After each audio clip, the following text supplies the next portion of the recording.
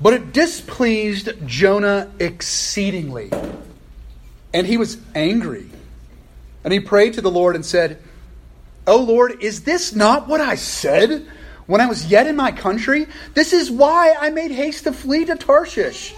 For I knew that you are a gracious God and merciful, slow to anger and abounding in steadfast love, and relenting from disaster. Therefore now, O Lord, please take my life from me, for it is better for me to die than to live. And the Lord said, do you do well to be angry? Jonah went out of the city, and he sat east of the city, and he made a booth for himself there, and he sat under it in the shade, till he could see what would become of the city. Now the Lord God appointed a plant, and made it come up over Jonah, that it might be a shade over his head, to save him from his discomfort. So Jonah was exceedingly glad because of the plant. But when dawn came up the next day, God appointed a worm that attacked the plant so that it withered. When the sun rose, God appointed a scorching east wind, and the sun beat down on the head of Jonah so that he was faint. And he asked that he might die and said, it's better for me to die than to live. But God said to Jonah, do you do well to be angry for the plant? And he said, yes, I do well to be angry enough to die. And the Lord said, hang on. You pity the plant, for which you did not labor, nor did you make it grow, which came into being in a night and perished in a night. And should not I pity Nineveh, that great city in which there are more than 120,000 persons who do not know their right hand from their left, and also much cattle? This is the word of God. Thanks be to God. You may be seated. Trying all kinds of new stuff today. Watch out. I even have a new pulpit because I couldn't find the other one. I'm sure they're using that for the swim meet also. Praise the Lord.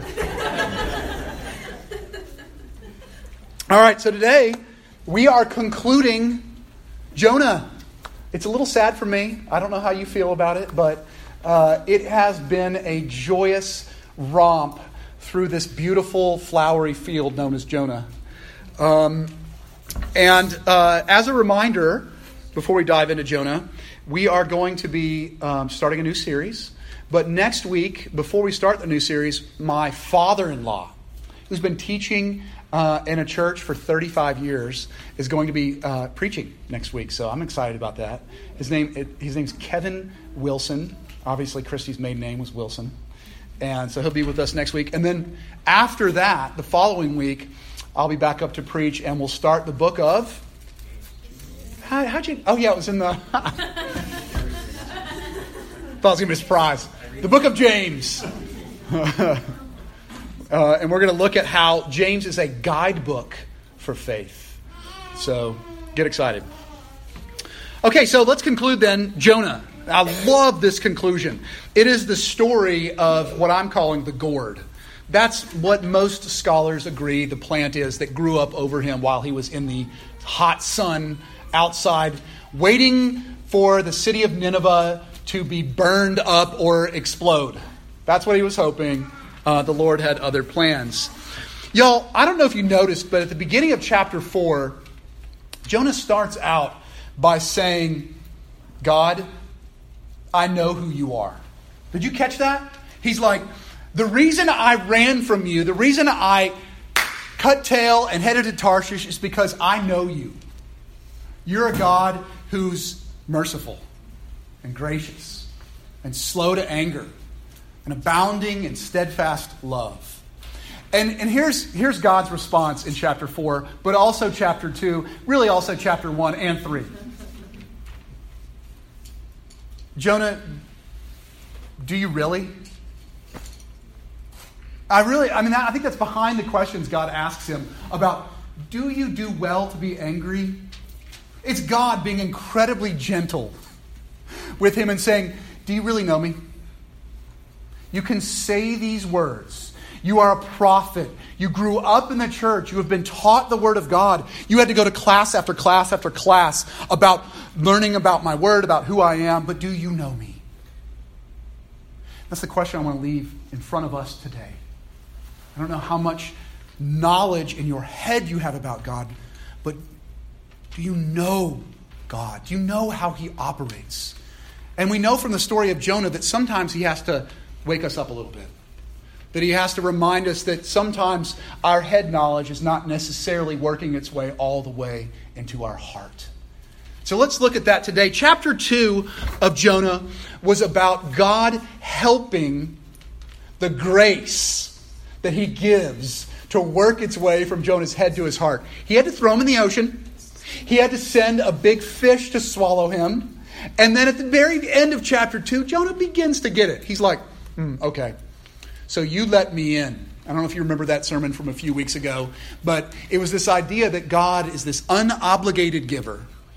And He's giving His grace to an undeserving person. And he is falling in love with that grace. He's being let into the very presence of God. And it changed Jonah. It did. For a couple days. and then here we are with him in chapter 4. And he is setting up shop to hope for the destruction of Nineveh. But God has one more lesson to teach him, and I think it's a lesson that we can all benefit from.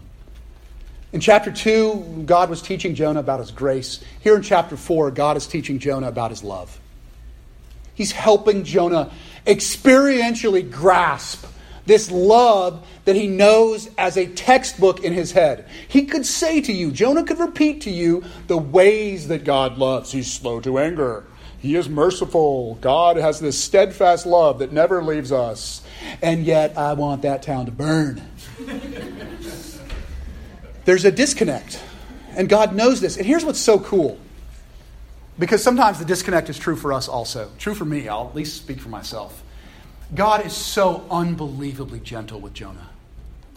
He's like, you don't get it yet, but I'm going to help you. And so he says to the ground, right near where Jonah is, he's got his little hut set up. He's got the stones all laid up around him. Checks out his window every hour to see, have the fireballs started to rain down from heaven on that horrible city of Nineveh. And God sends this little thing to sprout up over him. Now, it's a bigger deal than in Charlottesville. If you were sitting outside today and a plant sprouted up over you to give you a little shade, you'd be like, whatever. I'll just go to that tree over there. Okay, y'all, there aren't trees near Nineveh. It is a barren landscape. And it is a really big deal to have even the smallest amount of shade. You would easily get dehydrated and die within a pretty quick amount of time in this particular area. A gourd plant, which is what we think this is, and it just rhymes. That's why I used it, the gourd of grace, I called it, or grace in the gourd.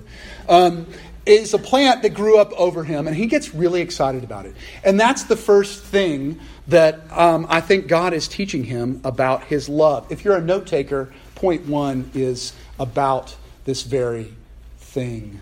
The gourd grows. The gourd grows. And Jonah, it says Jonah, just as he was exceedingly angry about the fact that God was gracious to Nineveh, he's also exceedingly glad about the fact that there is this plant growing up to give him a little bit of shade. Now, God is going to compare that plant to His love for Nineveh. And what God is getting across, both to Jonah and I think to us, is the fact that His love is personal. I don't know if you've ever pondered this, or I don't know if you've ever really let this one get down into the heart from the head.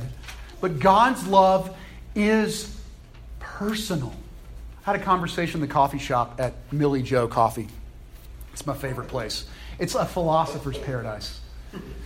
And I'm having this conversation at the bar up there where they make the coffee, and there's this guy I'm talking to, and he's in the science camp. He loves science, which I do too.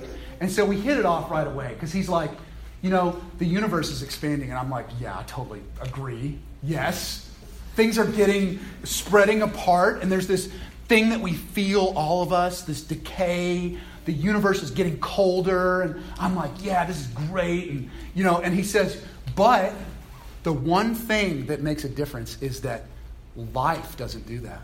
I was like, let's talk about that. And he's like, well, life, brings molecules together. Atoms come together to form something. I was like, yes, absolutely. Science. I love science. And we were starting talking about how this is so cool and how, things that are alive are healthy and bring together, and the world isn't spreading apart and getting divisive and everybody's not fighting anymore because life does that. I was like, well, what's life? He's like, it's a thing. And so we kind of stopped there. And I was like, you know what? I think one of the main differences between our viewpoints, and I'm agreeing with almost all of what you're saying, that there's this spreading, there's this dissipation of things, and that there is life brings things together. I said, I believe behind the universe is a person. And he's like, whoa. Where are we going with this? And the conversation, it was great. We went on many rabbit trails from there, but I hadn't even started really prepping for the sermon at that point. And it just came to me as I was looking at it. I'm like, that is the most important starting point for understanding the love of God. And it's what God is trying to get across to Jonah here. Jonah's like, I have a relationship with this gourd. He's literally coming to God and being like, I love it.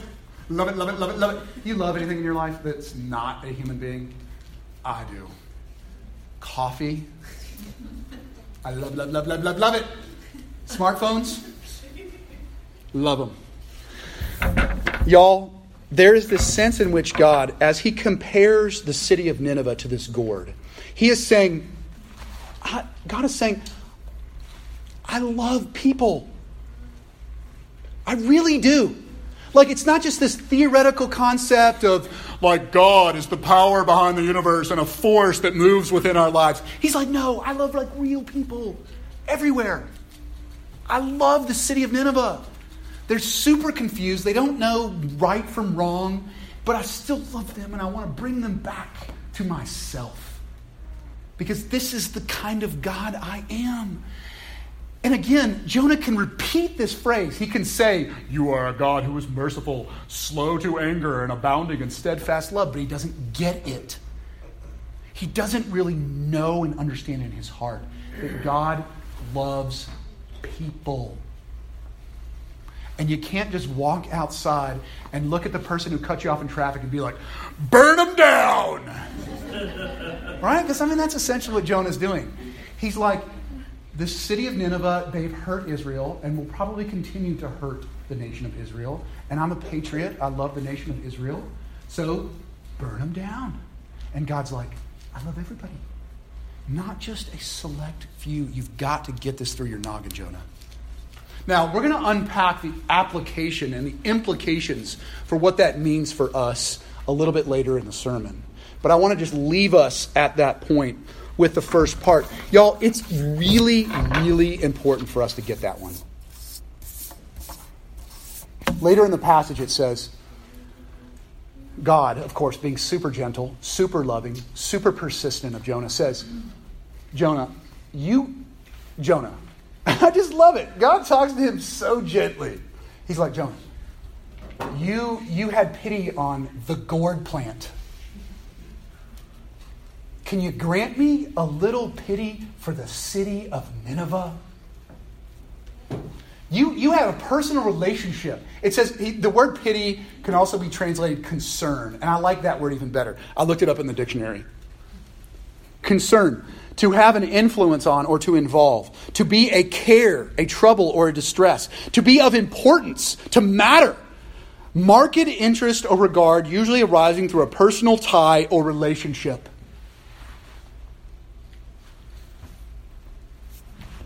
I love people. I love you, Jonah. And I love these people. And you've got to let me love people. Let me draw you in to my love. Now, I was reminded also of this passage from Jeremiah. It says, the Lord your God is in your midst, a mighty one who will save. He will rejoice over you with gladness. He will quiet you by his love. He will exult over you with loud singing. He rejoices over us with singing. I don't know what you brought in here this morning. I don't know what you're feeling today. I don't know what you're thinking this morning. But this is my prayer earlier, and it's my prayer still. Would you open your heart, just for a little while, to God's love? That God loves you. Has it gotten in recently? He loves you.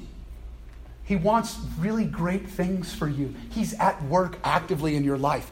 It's exceptionally important for us to let it in, to get it all the way down from up here into our heart. Okay. Now, God loves us. Got that point? The gourd grows. We're seeing this personal relationship. This God is showing Jonah, just like you love that gourd plant, I really love people. And I really love you. But he also sends a worm. Okay, now let's catch this one. This one throws it for a loop a little bit. You ready? A worm comes and eats the base of the gourd plant, and it dies. And God sends a strong hot wind. These things were horrible. If you've ever been to that part of the country and you've had a hot wind, it is absolutely, utterly miserable. And so what's going on? What is God trying to teach Jonah by the plant dying so quickly and this hot wind coming to make him miserable? Some have called it this: the love of God is a refiner's fire. This is a tough one.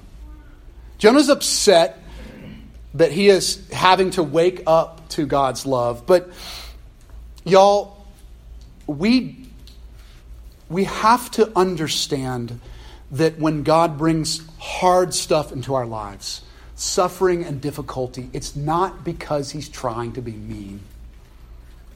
It's because he knows what we need and he grows us. Y'all, my boys, Andrew and Hunter, you guys are great, aren't you? If I allowed them, from the moment they woke up in the morning to the moment they go to sleep at night, they would be content with a screen in front of them. Right? I mean, wouldn't you? Would you like to have the iPad all day? Oh, yeah. But unfortunately, I don't allow that. Because I love them. It's not because I want to make them miserable. It's not because I want to make you miserable. It's not because I'm vindictive and I'm like, give me the iPad back. I want to make you suffer. No. I love them, and I love them a ton. And I know that iPad all day long is a bad, bad thing. I don't care what the scientists say. It's not good for your heart. Because I want you to know what human love is and what the love of God is.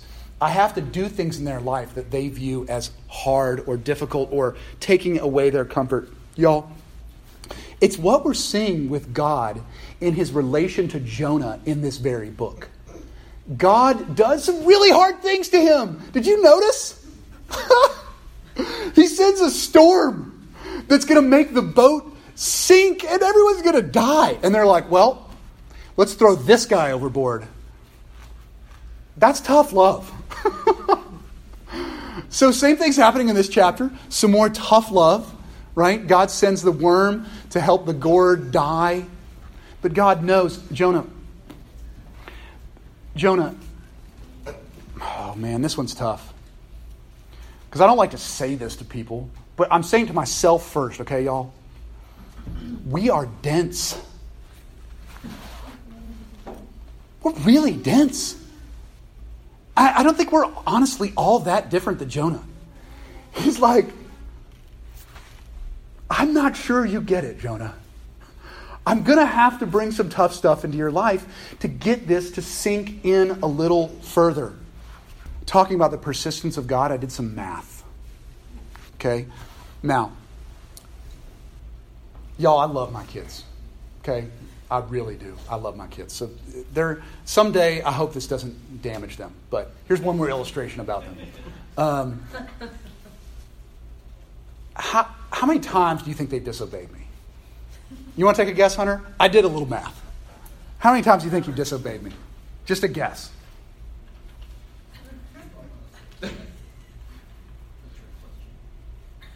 It's hard to come up with a number. So here's what I did. I said, plead the fifth. And I'm going to be very generous here. If it was every day of his life, he's 11 years old. Now, obviously, when he was like 1 year old, it doesn't count. But we're going to assume there's some days later on as they get older it's 2 or 3 times. I calculated that it was about 4,000 times if it's one disobedience a day. How many of you guys have kids who have disobeyed once a day? Yep, that's what I thought. So 4,000. So what if I said, okay, at disobedience number 850, you're toast. I'm going to toss you out on the street. It's only fair. Think about how many chances you just got. 850 chances. That's a lot, y'all.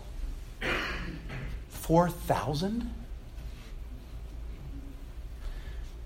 If my broken, pathetic, human dad love for my kids easily allows 4,000, y'all, think about the patience of God. It's more than 4,000. Here's how Hebrews puts it. Endure, verse 7 of chapter, I think it's 9. Endure hardship as discipline. God is treating you as his children. For what children are not disciplined by their father? If you are not disciplined, and everyone undergoes discipline, then you are not legitimate, not true sons and daughters at all. Moreover, we have all had human fathers who disciplined us, and we respected them for it. It may have taken a long time. How much more should we submit to the Father of spirits and live? They disciplined us for a little while as they thought best, but God disciplines us for our good, in order that we may share in his holiness. No discipline seems pleasant at the time, but painful. Later on, however, it produces a harvest of righteousness and peace for those who have been trained by it.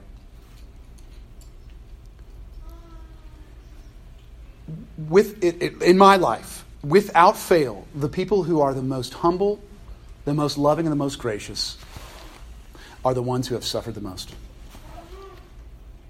That God has worked through the suffering to bring them to himself. It's a tough lesson, y'all. The love of God is a refiner's fire. But it's also our hope. Our hope. That when we get the silly notions in our head that, you know what? I don't like who I am. I'm going to change myself. I got some bad habits, or I've got some... My family has told me I'm a horrible jerk. Our hope is that God can change us through his love in us and on us. Not because we have this amazing ability to kick in our willpower. Not at all. That's my final point. Transition. The gourd grows and shows Jonah and us that God's love is unbelievably personal and it is unbelievably intimate. Then we learn about the fact that the gourd goes, and we learn about the love of God being a refiner's fire. Finally, God has this conversation with Jonah, and that's where I put the gourd shows. It's the final point in your outline. The gourd shows that the love of God is both powerful and that it has levels. This one's a little strange, but here we are. The love of God is powerful. God is, again, super gentle with Jonah. He's like, Jonah, you have this really personal, intimate love with a gourd. And God's like, let's reason together. What did you do to cause that gourd to grow? And he's like, yeah, exactly. Zilch. What did you do to make that gourd not grow, to die overnight? Zilch. There is a sense in which God is speaking to him, and he's saying, Jonah and us, I create and I sustain. And that is especially true for love. I don't know if you've had situations in your life. I certainly have. where you're like, I can't do this. I can't forgive. I cannot love. I cannot go and do what I've been called to do. You don't have to. I really think that's the lesson that God is teaching Jonah here. My love is going to work in you so that it can work through you. Lean into my power, not your own. This love that I've given you, I'm the creator of it and I'm the sustainer of it, and I'm going to work. Y'all, I saw this so potently and powerfully this week when I watched this video that someone sent me about this, the brother of this guy who was shot in his apartment by a cop. Did you see this? So there's this, if you didn't see it, there's this policewoman who accidentally, because she was really tired and whatever, she accidentally goes to the wrong floor in her apartment building. And she notices that the door is cracked. And I mean, if you notice the door cracked for your apartment, aren't you going to like bristle? The hair is going to start standing up on your neck. She's a cop. She's coming in from a long day at work. She reaches for her gun. And here's someone inside her apartment. It turns out it's this guy who's watching TV eating ice cream on his couch. And she walks in, boom, boom, blows him away. That's it. And there's this trial for it that went on throughout this past couple of weeks. And one of the concluding things that was actually after the trial had ended, she had been sentenced to prison. The brother of the guy who was killed gets on the stand. You got to go see this video afterwards if you haven't already seen it. And he says, I don't hate you for this loss, this taking away of my brother. I don't hate you, and I don't want you to suffer. And you know what? I don't even want you to go to jail. Y'all, the judge was crying at this point. He's like, I forgive you. And then he asks the judge, he says, can I give her a hug? And the judge is like, what? Everybody in the courtroom is just like, what is happening? And he gets up, and the cop runs to him and embraces him, and they share words. It is one of the most powerful pictures for me. Not of that kid's love. He was 18 years old. But of God working in him and through him. I didn't see a guy walking up to hug a woman. I saw God at work in a person's heart. To be able to forgive the one who took your brother away, who was completely innocent. He worked at a church. Wow. I was just reminded when I saw that. I was like, that's God's love. That isn't human love. No one can do that. No one can forgive like that. But boy, God can work in someone and through someone in that very way. Who do you find it impossible to love? I really think that's what God is trying to get across to Jonah. Obviously, Jonah could not love Nineveh. God sends him to the bottom of the ocean, swallows him with a fish. He gets back out, and God's like, I'm going to forgive Nineveh. And he's like, kill me. And he's like, I thought we already went through this. Y'all, God's love is unbelievably powerful. If you need it for whatever you're facing, all we have to do is ask. And he gives it abundantly and freely. And finally, there is a hierarchy of loves. The scholars are confused a little bit about the fact that this passage ends with, and all the cattle. Did you catch that? And should I not pity Nineveh, that great city in which there are more than 120,000 persons who do not know their right hand from their left, and also much cattle.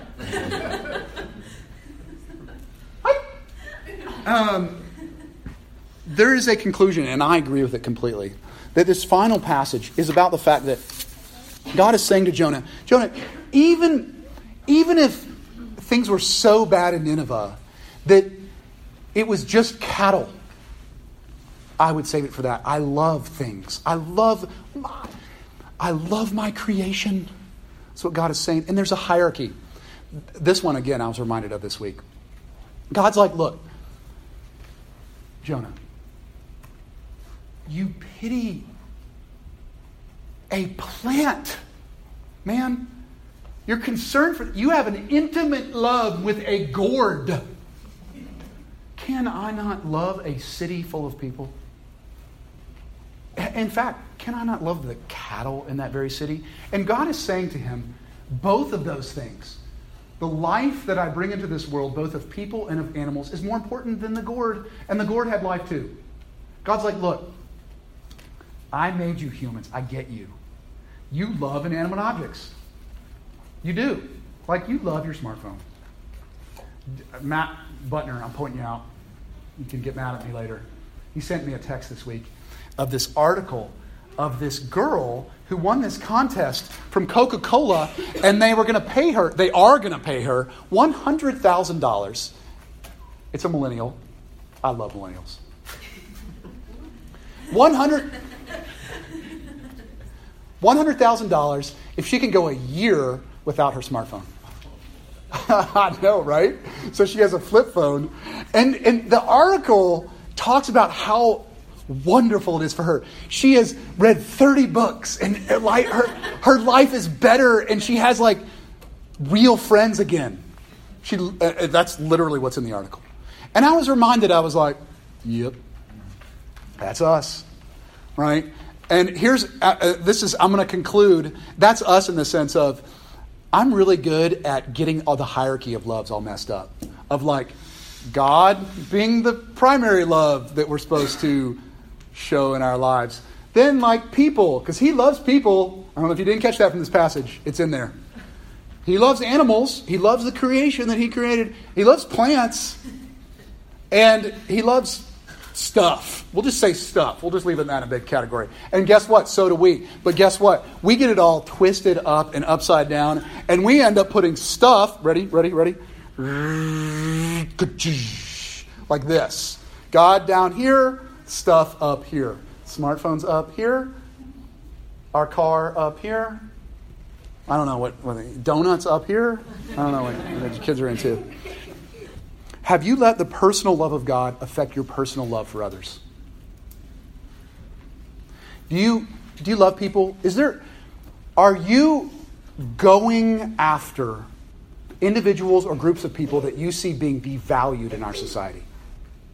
This is a valid question coming from this passage.